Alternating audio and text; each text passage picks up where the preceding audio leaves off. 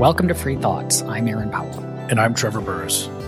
Joining us today is Kevin Balliet. He's Associate Professor of Philosophy at Bowling Green State University, where he directs the program in philosophy, politics, economics, and law. And he recently published a new entry on neoliberalism in the Stanford Encyclopedia of Philosophy, which gives us a good excuse to have him back on the show to talk about this much maligned idea. Welcome back, Kevin. Great to be here. A lot of conservatives don't know what Marxism is, but they know they don't like it. Therefore, everything they don't like must be Marxism. Is neoliberalism kind of the same thing for the left? Well, I think so to some extent. At least it was for a few decades. Where neoliberalism was like something like things seem to be moving in a markety direction and we don't like it, but we're going to associate other things with it, like the World Trade Organization. Like that's part of neoliberalism. Or like the World Bank is part of, the IMF is part of neoliberalism. And then they started to add other stuff like colonialism is part of neoliberalism. So everything that capitalism was said to do in the past, neoliberalism is said to do now. But there's no consistent definition or use of the term over the last few decades. It had been used at various points more coherently before then. Phil Magnus has some good stuff on it. But yeah, over the last 30 years or so, I'd say, yeah, it's primarily a term of abuse. I'm usually immediately suspicious about just adding a prefix to a word and saying you have a new concept. I mean, the academia loves to do that, and especially the kind of literary criticism crowd loves to do that. So is neo doing any work? I mean, it's a different word than liberalism, but like, is it doing any work rather than just the word liberalism? I think it does a couple of things. The first is that it signals in its way, even though it shouldn't strictly speaking, given its relation to the word liberalism, but it usually denotes a doctrine of political economy. Whereas liberalism, the word, doesn't really do that. You can be a market liberal but if you're a neoliberal, you're for markets. So it adds content in that respect, even though it's kind of weird that it doesn't. Adding the word new makes the term liberalism refer to a smaller range of positions than liberalism does. It also connects that it's a kind of form of liberalism that was newer in the 20th century than the forms that predominated in, say, the first 3/4 of the 20th century. Even though it harkens back in some ways to classical liberalism, it's sometimes the case that people who talk about neoliberalism don't want to admit that people like Adam Smith were market liberals. And so neoliberalism is a way to make this look like a totally new and terrible thing. Where does the term come from then? Is it a term that a group of people got together and said, we are neoliberals? Or because it often feels like it's more a term that's used by critics to label people neoliberals.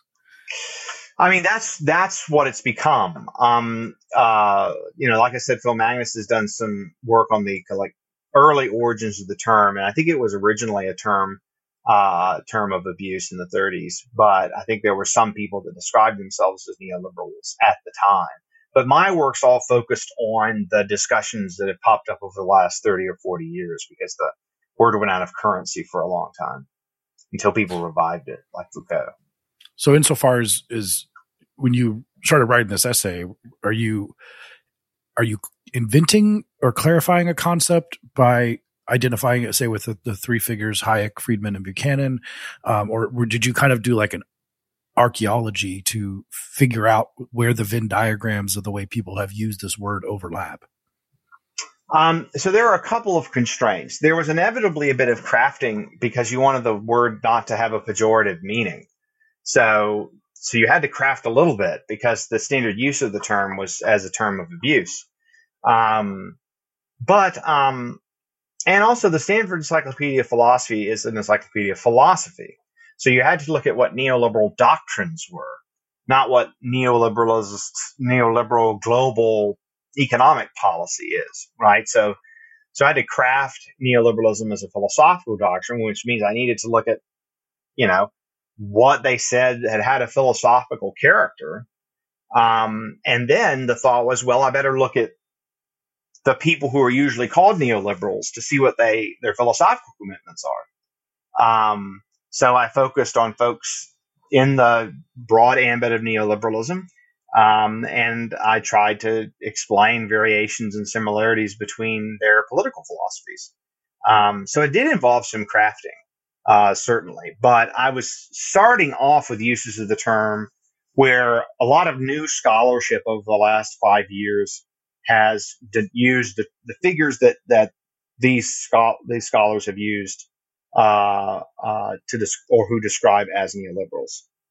So a bit of crafting, but the recent historical scholarship helped me not be entirely crafting. But it was inevitable that you have to do some crafting of the term. Your article starts with an examination of, I guess, the ways that the term gets misused or what you think are less helpful ways of thinking about it. And that seems like for a term that is in most people's mind just a pejorative, and with a smaller group of people who, claim it in opposition, maybe that's a good place for us to start too. Like, what are some of the ways that if we toss around the term, people are thinking of, but either aren't helpful or aren't accurate?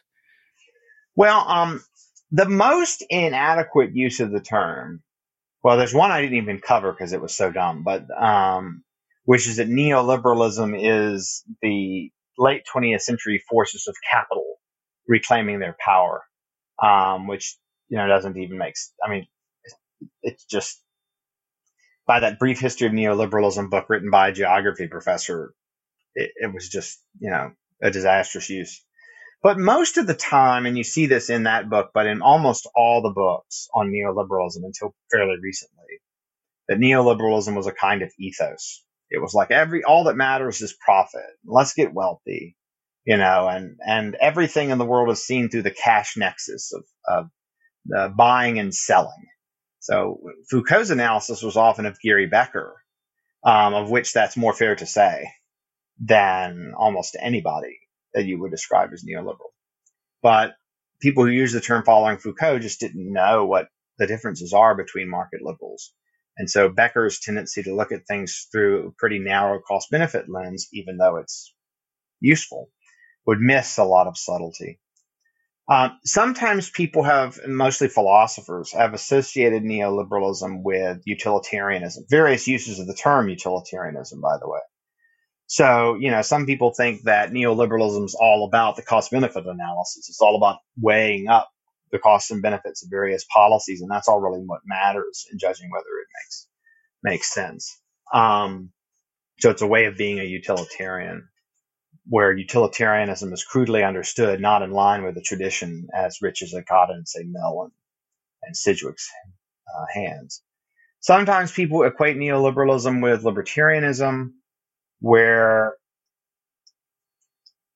it's not like there's a very sharp distinction between them, but mostly the issue is that neoliberalism, as it's generally used, would not include Murray Rothbard. And, so like, you can't just identify neoliberalism as the market should do everything, because the vast majority of people that term has been used to describe have not been anarchists. Though Quint Slobodian, at one point after his really cool book Globalists, tried to put Mises and Rothbard and Hoppe under the term neoliberalism. And I just pushed back against that with him. And he hasn't really settled on it. So I said, look, your definition of neoliberalism is that people are trying to build a certain kind of state capacity to create and sustain markets. So you can't call someone a neoliberal if they're an anarcho-capitalist, like by your own definition. So some people try to stretch it, even scholars, but just, it doesn't really work. But it usually denotes people who are like students of Hayek or students of Friedman, who are going around the world trying to build market institutions in societies with extensive states to get them on a more stable footing, right? Like cutting spending, lowering taxes, privatizing nationalized industries, having more free trade, all that good stuff. But neoliberals aren't anarchists. And that leads to the final confusion, which is that very few neoliberals think about neoliberalism as their ideal. So a lot of times they're like anti-ideal theory in the way that Hayek sometimes is. But, Buchanan, I think, fits under neoliberalism, but what he thinks is the very best is anarchy. And Friedman wasn't always clear because, I don't think he wanted to go as far as his son, or at least to say so openly. On that point, guys, this seems tied to one of the sort of lines in your essay, which I think is interesting. We should understand neoliberalism as a doctrine about how politics and the economy should be organized. It is not a theory of justice or legitimacy. Does that make it different than someone like Nozick or Hayek? Yes, it makes it different from Nozick. So, the neoliberals are not saying the reason we should have markets is because it's required by justice. Like, they almost never say that. They do sometimes allude to certain things being requirements of justice. But in general, no, that's not their stress. And they're also not giving a theory of when the state has authority. Like, it's not a theory of when one ought to obey the state. That's not it either. It's basically what its political and economic policies and some of the structure of its constitutions ought to take. What structure ought they to take? Now, it's hard to distinguish between all these things because the neoliberals themselves didn't distinguish between all these things because they weren't, using the categories that analytic philosophers use. But if you apply the categories analytic philosophers use, I think that's what you have to say, because the standard way of doing political philosophy these days, and for the last several decades, is that you divine conception of the theory of justice, and then you try to reject the other theories of justice, and then you say, okay, well, what institutions are implied by this conception of justice? And I think there's some use in that enterprise, but I just don't think that's how neoliberals were thinking about what they should be doing, what they were trying to do. Does this mean then that it's somewhat of a category mistake to think of neoliberalism from a philosophical perspective, and instead just to say, because there are certainly, I know people who call themselves neoliberals. Our friend Sam Bowman, who will tell you that he invented neoliberalism, is also a utilitarian. But there are also people who are neoliberals who are not. And so to think of it that way versus just neoliberalism is a term for a family of policy preferences and views about how a government, what institutions we should have, but there isn't a philosophy there at all. Well, I think that it is often used in that way, but then whenever people use it that way, they end up appealing to they believe in this kind of liberty, or they believe value works like this, or they believe what we ought to do is that. And so, when you zoom in a bit into what they're talking about, there are philosophical claims, ethical claims about value, about the nature of liberty. So I do think there's a philosophical dimension to neoliberalism. And so what I'm doing in the piece is defining it as a philosophy, but I'm not ruling out that the term can be used to refer, you say, well, neoliberal philosophy is this, right? But it could be neoliberal ideology is this other thing. They better be related, philosophy and ideology, but yeah. Yeah, they probably should be. But so if we're going to get into the kind of big shared concepts, as we pointed out, you focus on Hayek, Friedman, and James Buchanan, who are usually put into the libertarian camp, but we kind of discussed that's not super important now. Of course, people like Rothbard denied that Hayek was a libertarian. So, but what would you say? So first of all, why, if they're not Nozick or something, why do they believe in freedom? Do they all have a same version? Generally speaking, freedom is best, but why do they think this? Well, for Hayek, right, it's all about discovery. I mean, he says if, we knew what the result of liberty would be, he says there would be no case for it, which I've always no, that's not true. But Hayek's, I always, tell people that Hayek's a social epistemologist, first and foremost. He's trying to figure out, socially speaking, what we can know and what we can't know. And almost everything he says is through the lens of an epistemologist. What do we not know? What can we discover? How can we figure out things together? So, that's That's one reason he likes freedom. But he also likes freedom because, and Friedman says this too, it's like we have freedom because we don't know what morality requires. So sometimes it's not clear. Like sometimes it looks like they think, well, there is no like objective thing morality requires. Like for Hayek, we have all these moral beliefs because that's how we evolved. But sometimes it sounds like from Hayek, or especially Friedman, like that there is a moral reality. We just don't know very much about it. And so we shouldn't legislate it because we just don't know that much about it. And people ought to be able to free to try different forms of life to maybe figure out what it is. I think Friedman was just like not very interested in philosophy. And so he's the one that's hardest to tease anything out of. So a lot of what he says strikes me as like the most confusing. So, now, to clarify, so like, would this be the difference of being like saying the drug war is wrong, or the governments can't prohibit what you put into your body because it's not something that governments are allowed to do based on morality? That's not an argument they would use. They would say something like, maybe drugs are a good way of living life and finding happiness. And because we don't know, we should let them be legal. Is that kind of how they would approach it? That's one kind of thing. But Buchanan's a little different because Buchanan's so expressly a contractarian, and his contractarianism comes before everything else, even his libertarianism. He's a contractarian first. So part of freedom is that we agree to the terms of social life. And that's the only way they can have any justification. That's the only way they can have any authority for us, is that we agreed to them. So one reason that, we should have this or that policy is it's allowed by a set of constitutional rules to which we would or could agree. And that's also, I think, why he thinks it by and large preserves freedom. But I think he doesn't. Buchanan's periodically throws some shade on Hayek for stressing evolution too much. He's not as focused on discovery in that sense. But obviously, he's extremely influenced by Frank Knight to a crazy degree. And obviously, Frank Knight was always talking about things we couldn't know, and when we could assign a probability to an outcome, and when we couldn't assign a probability to an outcome, and how to explain entrepreneurship and all that stuff. So I just see, and this is something people very frequently miss, and one reason I want to do the article, is that just a lot of neoliberal claims are based on what we don't know and how to organize things so that we can know more than we did before. But Buchanan's a little different. Now the weird thing is that in Mirage of Social Justice, Law, Legislation, and Liberty, Volume 2, Hayek says, does say that he kind of likes what Rawls is doing, although he didn't, admitted later he didn't read A Theory of Justice, just some of Rawls' less statist earlier papers.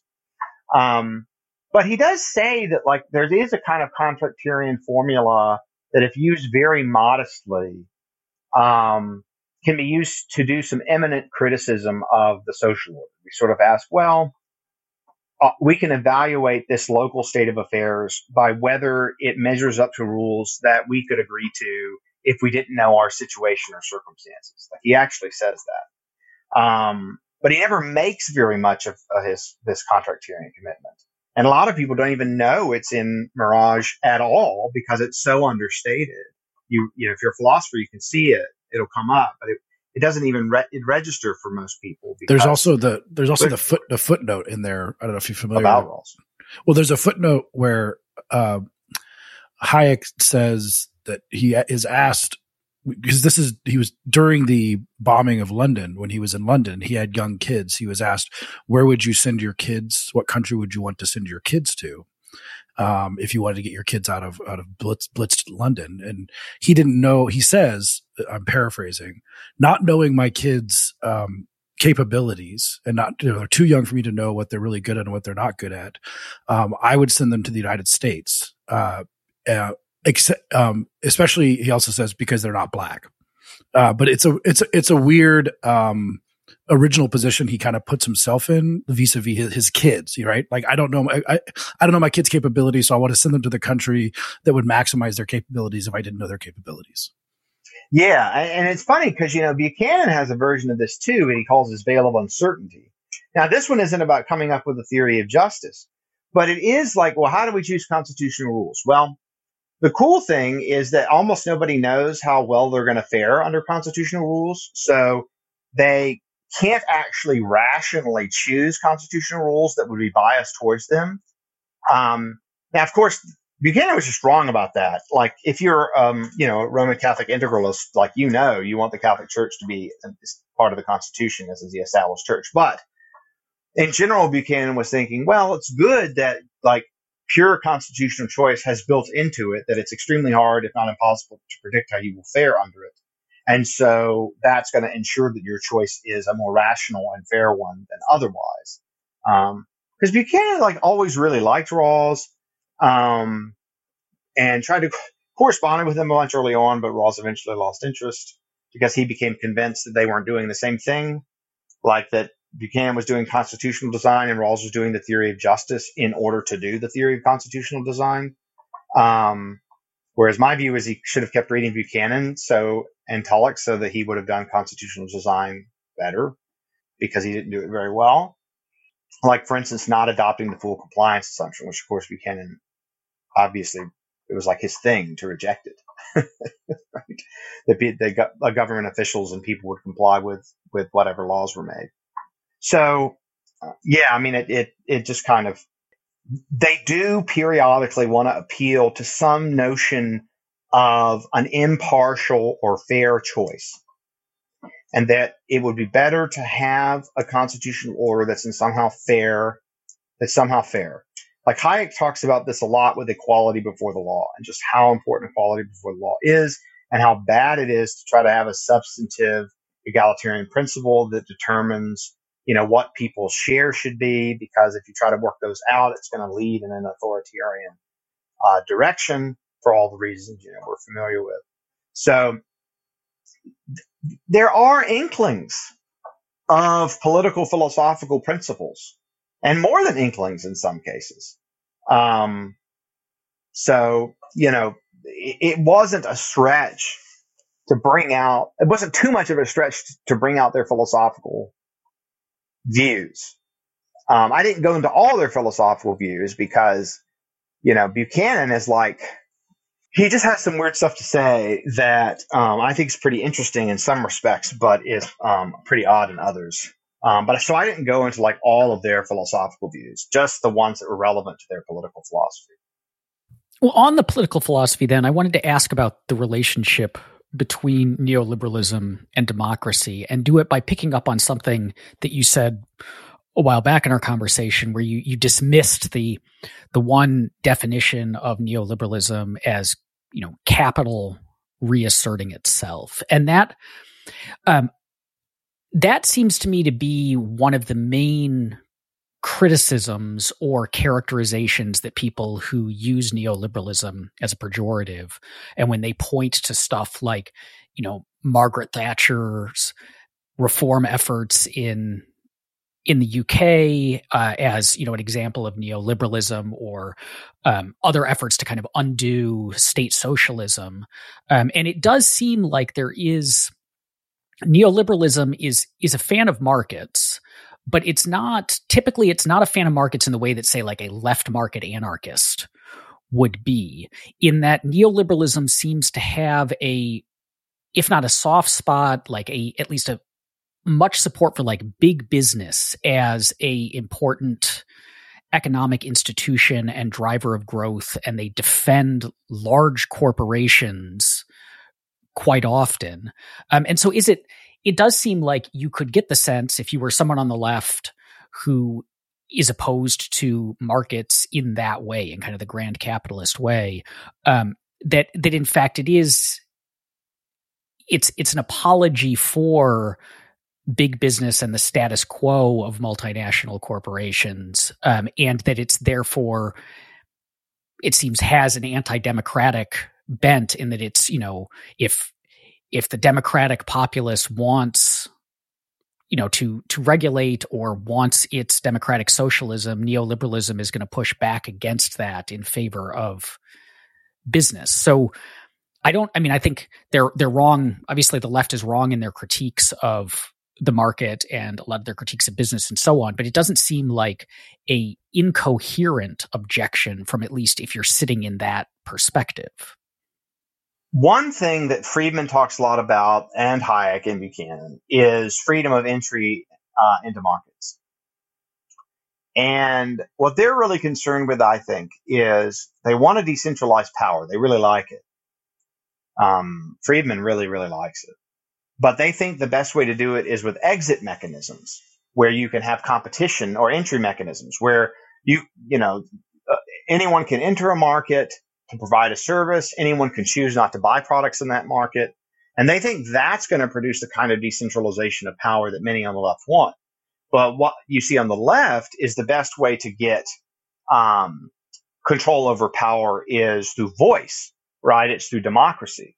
So I think, both wings of liberalism are interested in liberty and interested in the limitation of power and arbitrary power, but they think there are different institutions. So libertarians and neoliberals tend to stress that power is controlled when government's limited and there's competitive markets, competitive modulo, whatever Friedman and Hayek's differences are. And on the left, they say we need more democracy. We got to democratize stuff to make it free and limit its power. So I think what the neoliberal will say is, well, look, if corporations arise on a relatively free market, then that's an indication that they're doing some good. But oftentimes corporations arise when there's not freedom of entry and exit from markets, and then they might get too big. So I think that's the view. In terms of another critique that you get of neoliberalism, and this is just also capitalism in general, is this critique that the adherents they believe that this system structures society correctly because it puts the better people on top, or the people who at least serve to capitalist purposes better than other people. And therefore the resulting kind of ordering of society in a free market sense has some sort of justice to it. How would that resonate with the neoliberal philosophy as you're explaining it in Hayek and Friedman and Buchanan in particular? They'll say things about justice here and there, but I think if you really push them, they would say something like, well, the reason we want these institutions is because they're generally the best. And then they would be like kind of cagey on what the best was, because they want to be subjectivists about it. And they say, well, it just kind of depends on what people's values are. Maybe they care about justice, maybe they care about the good. But they do seem clearly to have certain intuitions about justice, like the coercion is a great, source of injustice. That treating people unequally before the law for Hayek, that's a very grave injustice. Like, he identifies more with the anti-aristocratic elements of the liberal tradition, at least explicitly. Whereas I think Buchanan was actually personally the most hostile to aristocracy. He hated the Kennedys passionately. So there is a kind of, anti-elitism, although, Friedman spent a lot of time with elites, but I don't think he ever was subservient to them. Like, that's what was kind of cool about the guy, is he would just say, well, don't do this or do that, or tell whatever military general that was that having a draft is slavery. So I think in general there is a kind of hostility to certain basic kinds of unfairness, like aristocratic privilege, like excess coercion. Hayek talks about treating people as tools. They don't. So I mean, like I said, the view doesn't. They're not trying to proceed in the manner that late 20th century political philosophers proceed. Late 20th century political philosophers proceed from, what is justice? Right? That's the first question. What is justice? And for the neoliberals, that was just not the first question. So justice comes up, but it's not the main topic of conversation. Whereas for Nozick, that is the question, right? It's like, what is justice, right? So for Rawls, what is justice, right? That's the question. Buchanan, I mean, it's funny because I think he thought that contractarianism described in some way what was just, but he doesn't talk about justice very much, even though he knows that Rawls did. I think he's more interested in cooperation and all the reasons that cooperation is a good thing. What's the relationship between neoliberalism and the welfare state? Because that seems to be one area where, say, they differ a lot from libertarians in that they see not just, my sense is the argument is not just that the welfare state, is something we ought to have in order to prevent people from, living in poverty, or, it's like to help the people at the bottom, but that like it is, a lot of them make an argument that the welfare state is a piece of a well-functioning capitalist economy, that like you need a welfare state or a basic income or something like that in order to enable the institutions of a free economy to continue politically or to thrive and so on. So does neoliberalism require a robust welfare state? I mean, it depends. For everybody, there's either a welfare state or the weird thing for Buchanan, which I found the weird thing. This is almost total silence on basic welfare programs. Although he was a supporter of 100% inheritance tax. And I presume he thought the money should go to some kinds of government programs or something. But for Friedman, it looks like it's just, look, I mean, some people get really poor and they can't take care of themselves, or they're, invalids or whatever, and we should just make sure we take care of them. And that can be done through like a negative income tax. But Hayek's position is subtler. I do think he thinks that there is a kind of injustice in pure laissez-faire. I know, again, doesn't start from justice, but I think he thinks that that's a problem. But he also thinks that I think markets are going to work better when you take certain dumb risks, big, giant, dumb risks out of life, like not saving at all for your retirement, or getting really, really sick. Now, he prefers that markets provide these things and that government subsidize them. So, generally, like he said, he was a fan of Friedman's proposal for vouchers. He really, really liked the idea.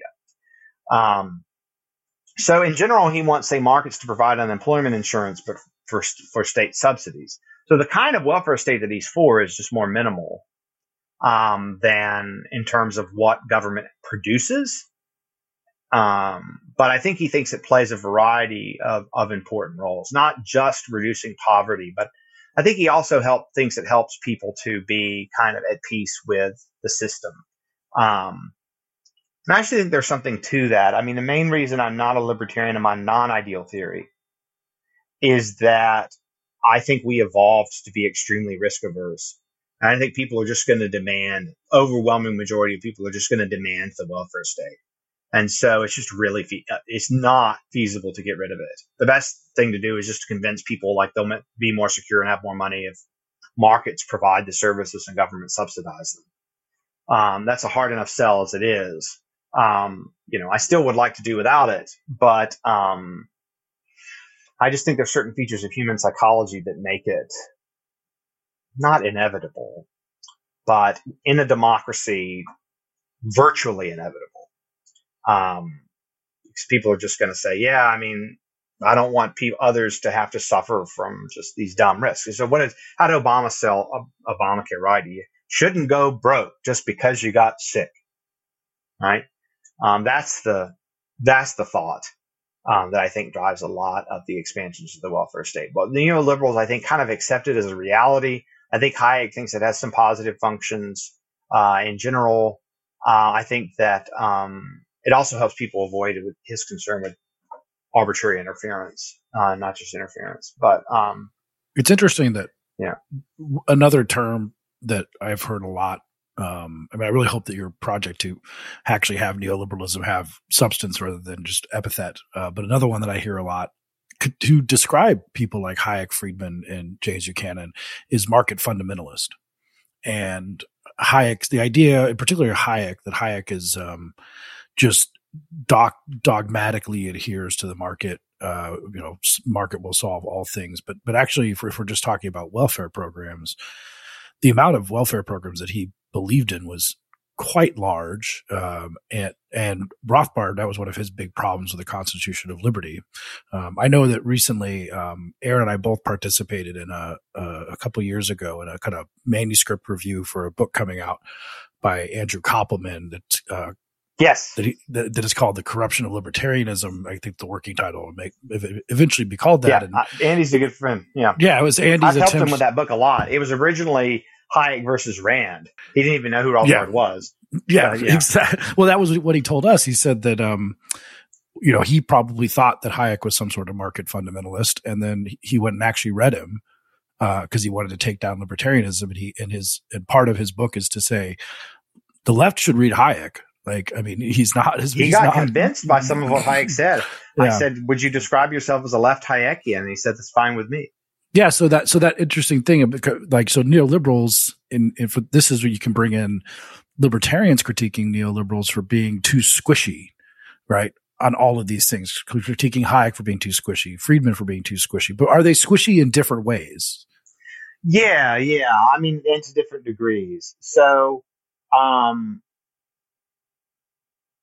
it is, I mean, I think Friedman was the most willing to go for the market.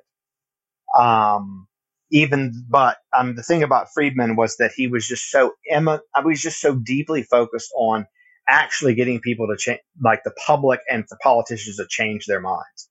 Like he thought he could do it, and he did do it because he was amazing at it. There are few people ever that are more persuasive than him, and you listen to him talk. On video or whatever. I mean, he was a truly grand communicator. His writing was fabulous, but in person, he was really extraordinary. But there are times where, he could sound pretty hardcore, but he was really focused on trying to move people at the margin. Hayek, I think, ultimately deep down, became so into ignorance and complexity theory and all of this stuff that that libertarianism was basically a kind of excessively ideal theory.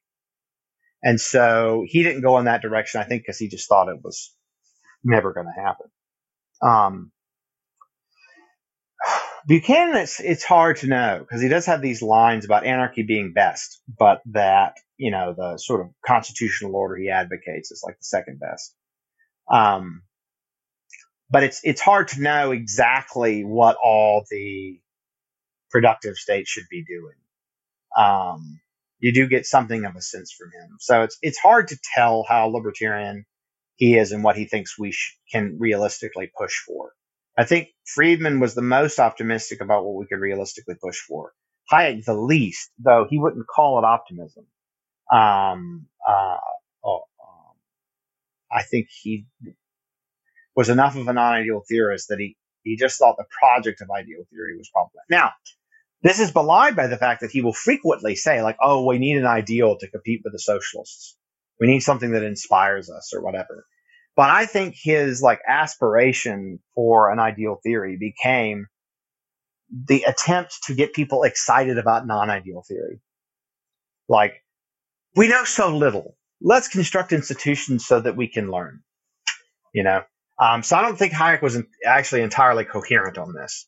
But this is, again, me looking at it as a guy who's done work in ideal and non-ideal theory. So I may be demanding too much precision. But I still do think there's a tension in Hayek on what we should hope for, what we should aim at. So we've talked a lot about the left's critiques of neoliberalism, and we've hit on some of the libertarian critiques, which that is largely that it allows the state too much of a role.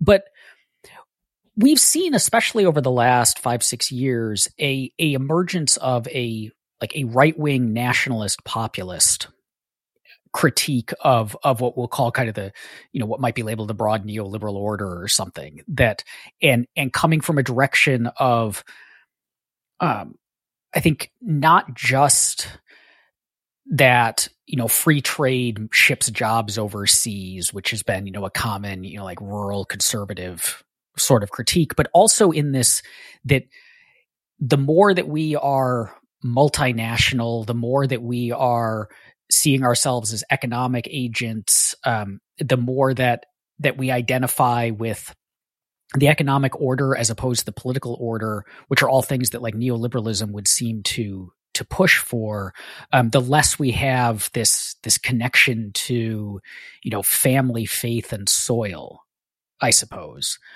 And is that new? Is there something, is it a reaction to this kind of rise of neoliberalism? Like, what's going on there?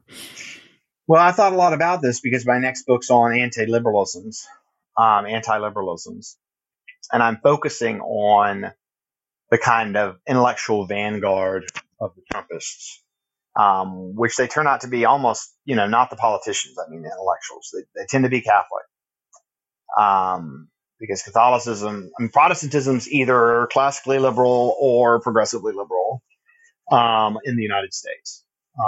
There are some exceptions, but important exceptions, post-liberal Protestants.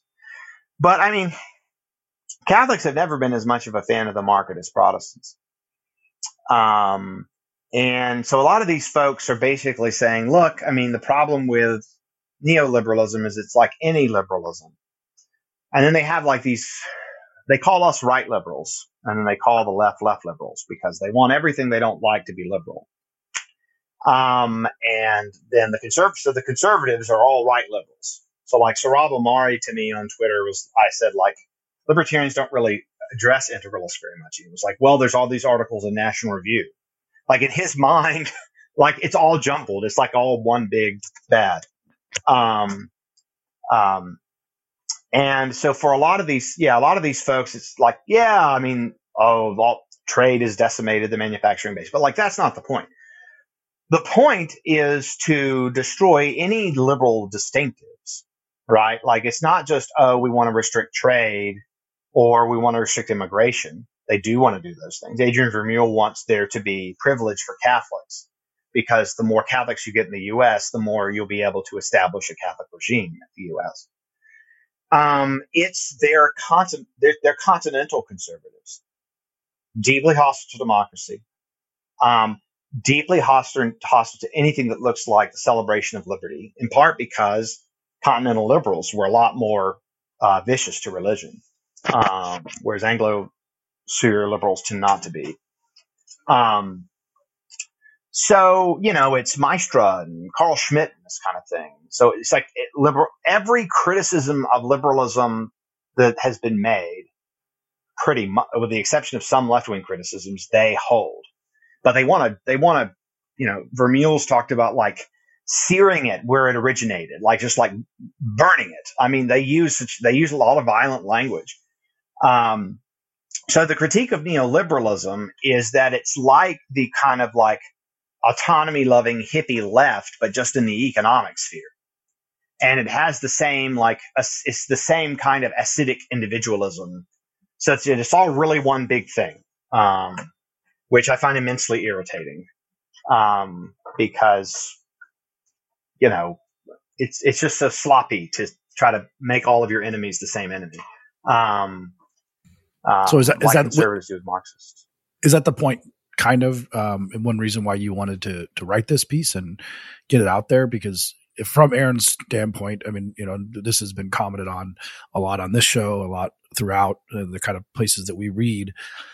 Liberalism seems to be embattled from both sides, and something I kind of didn't think would happen in my lifetime, but I mean, I should be more of a student of human history, that these things are kind of like cyclical.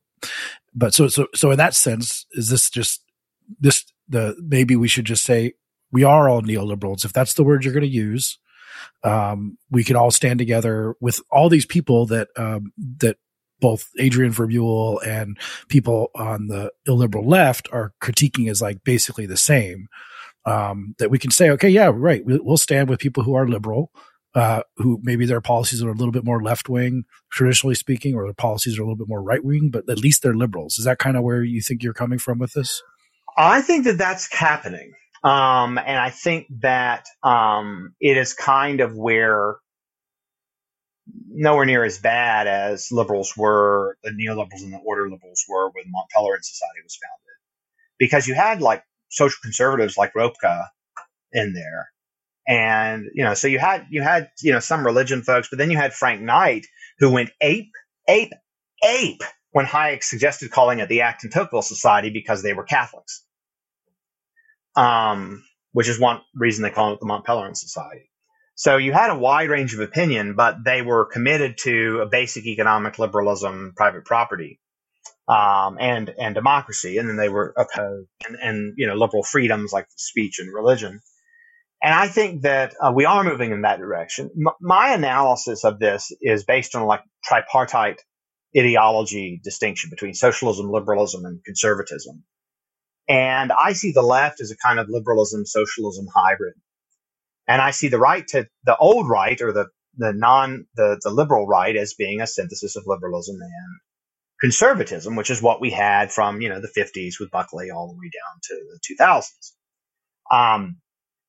And now what we're getting is a left that's more and more just like the socialist tradition. Not that they want to take over the means of production, but like the kind of like obsession with progress, the willingness to appeal to like concepts like false consciousness to do away with toleration as a principle, the idea that that's like bourgeois or privilege, as it's now called. So I don't think these folks are Marxists by any means, but I do think there is a kind of shedding of liberalism to just more embrace kind of a socialist orientation to the world.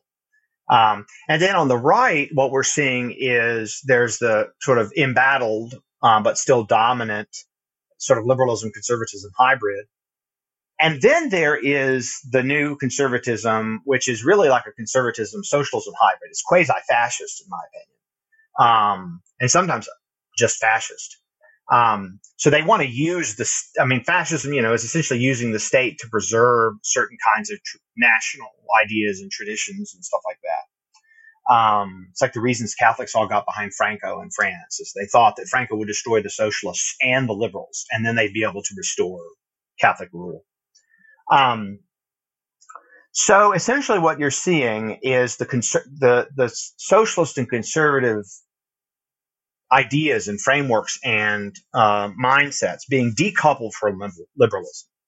And so the true liberals, the people who were liberals first, they're getting pushed into a corner.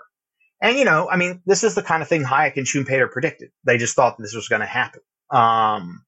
We often forget that, like, a lot of classical liberals have been pretty worried that the liberal order is not sustainable, and that it will sow the seeds of its own destruction, which is one of the things that these Catholic integralists often say, although it's bizarrely apocalyptic and ungrounded in their case.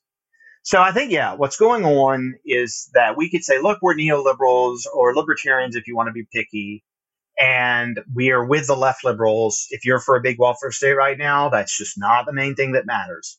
Like, the main thing that matters is preserving the basic liberties, freedom of religion, freedom of speech, freedom of the press, opposing certain kind of social norms that restrict what we can say and speak, say and do, trying to sort of treat people equally before the law and not to give up on all of that as bourgeois, like not having some sense that this is another big stress of mine is that, I think for liberalism, it's been the most opposed to class theory or any kind of theory of that social life is inherently conflictual. That's always been part of the liberal tradition, like the harmony of interests. You know what I mean? And the key to socialism is like the disharmony of interests. And continental conservatism is similar, like with Schmitt saying that all politics is war, for instance. Although Foucault said the same thing. So the liberals are the ones saying we can all get along. And some believe in a big welfare state and some people believe in a small welfare state, but the people saying we can all get along, we can all live together, we don't have to fight to the death. But the progressive left and the illiberal right, the illiberal left and liberal right, they want to fight. Like they they don't hate each other as much as they hate us. They like that there's just an enemy, right? And particularly the illiberal right, they're just like, look, they're excited about this. This is what Amari says. There's no peace in the culture war. The only way, he says, is through. And I always want to ask, through who? Because there is an answer to that question. That's pretty ugly. So I think there's one of the things that's going on is because of falling trust and greater polarization, people just want to tear each other to pieces. And liberalism becomes under threat when people want to hurt each other. And liberalism does the best when people don't see much reason to fight. And so what we have to do is creatively make the case that we can all get along. And so I think that's like the most important thing right now is just pointing to the desirability and the possibility of tolerance and it being, because that's what we're losing is that people on the left and right are just like, look, I'm correct and the others are incorrect. And I'm going to smash them, it's a force that gives them meaning, right? I mean, the old Chris Hedges thing, I think it was Chris Hedges, the war is a force that gives us meaning. So politics as war is the force that gives them meaning. It's also a consequence of secularization, in my view, where the war mentality is common to a lot of religious people, but it can be directed towards yourself, like that you're battling your own passions or you're fighting your own desires. Do you know what I mean? Whereas I think there are many secular people that like draw on religious traditions, like obviously Aaron does, but Buddhism and Christianity are actually pretty similar in that respect, in the sense that the big fight, right? The big fight is not to dominate some other group. Do you know what I mean? So I think a lot of these folks on the right, they passively, without realizing it, are implicitly secularized. And so they just see politics as all that matters. So you've got these people who say they're evangelical Christians, but all they do is watch Fox News. They go to church like once a year or something in Easter. That's what they really care about, is defeating the left. So yeah, that's my kind of take on this, is that, we need a kind of liberal coalition. And that is self-conscious and that is ready to say to both sides, as much as they don't want to hear it, that we don't have to do this. There is another way.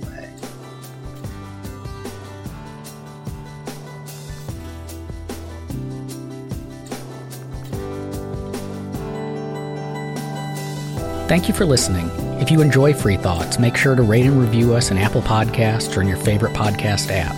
Free Thoughts is produced by Landry Ayers. If you'd like to learn more about libertarianism, visit us on the web at www.libertarianism.org.